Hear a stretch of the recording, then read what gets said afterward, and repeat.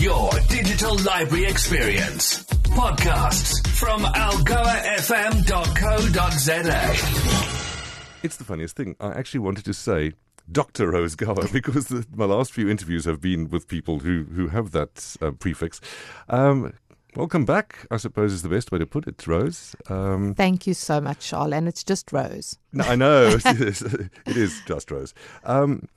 If, in case you don't know, the person that I'm chatting to right now is Rose Gower, a well-known and well-respected psychologist. The reason you're back, though, is not a very pleasant one. Mm-hmm. I have my own struggles. You must too. But let's focus on, for a second, let's say I'm the example. And for me, I know of at least 1, 2, 3 colleagues who have some kind of challenge relating to finance or stress or some other aspect. And there appears to be an unprecedented mental health crisis that I think is wearing out the care professionals. Absolutely. And the real people who need their help so desperately. And it's just so important that we understand as we look at this, the topic mental health, and even specifically today we're going to look at suicide. And I just feel that there are a few things that we need to remember. Statistics are frightening. We are looking at an estimated 23 suicides per day. In South Africa. In South Africa. When you told me that, I said, is that an international stat? And you went, no, it's just this country. It's just this country. And that is 23 suicides from how many attempts? And there are 460 separate attempts. Why aren't people crying for help more? I think there's still a stigma and there's still a lot of taboo around mental health. And I think it's incredibly important that we realize that mental health care really matters and that you as an individual really matter. Yeah. I've spoken to patients who have previously had suicide attempts or been had suicidal ideation. And the one lady said to me, if you can stress to the patients that they matter, that would be an incentive to go and look for help. And there are treatments, and there are many people that are just like you and I that have looked at their options and have explored therapy. Often that's a good place to start at because your psychologist or your psychiatrist will be able to then advise you on medication. I must be honest, a lot of people feel that therapy is a privilege. It is a privilege, but there are government facilities available. And I do understand that often it would mean a long wait, but that's better than not being here.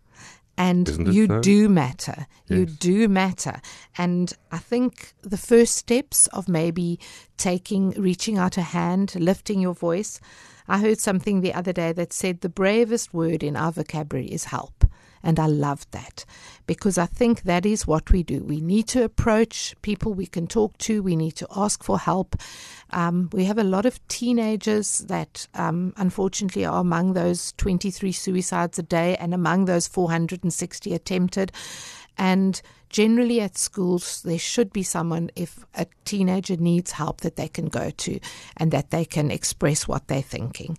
Something I neglected to speak about is also self-care. Self-care doesn't cost too much. And I think that's something that we need to phase into our raising of awareness and our normalizing those conversations that are around mental health. Why are we too proud? Is it too proud? Or is it ashamed, scared of rejection? I think different cultures have different attitudes, but okay.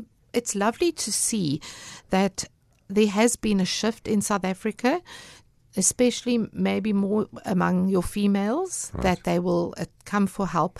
I read something the other day. If we look at what we spend on our physical health, on multivitamins, on gymming, on whatever we do to keep our physical health. The outside of you and inside, but not the thing that runs the whole show. Absolutely. And why should we not then be attending therapy and looking after ourselves mentally? Because unfortunately our mental health has a huge impact on our physical health. Well, that's just the thing, because I did a very quick bit of reading. mental health is described as emotional, psychological, social well-being.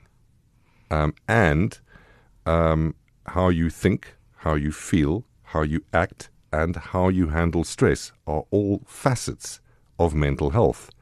And I think the unprecedented amount of stress that we see from a variety of sources kind of means that these are the focuses. But as you say, the knock-on effect to physical health is so great that yes, we have an obligation to ourselves to We do. And as you said, it's self-care, the things that make you happy.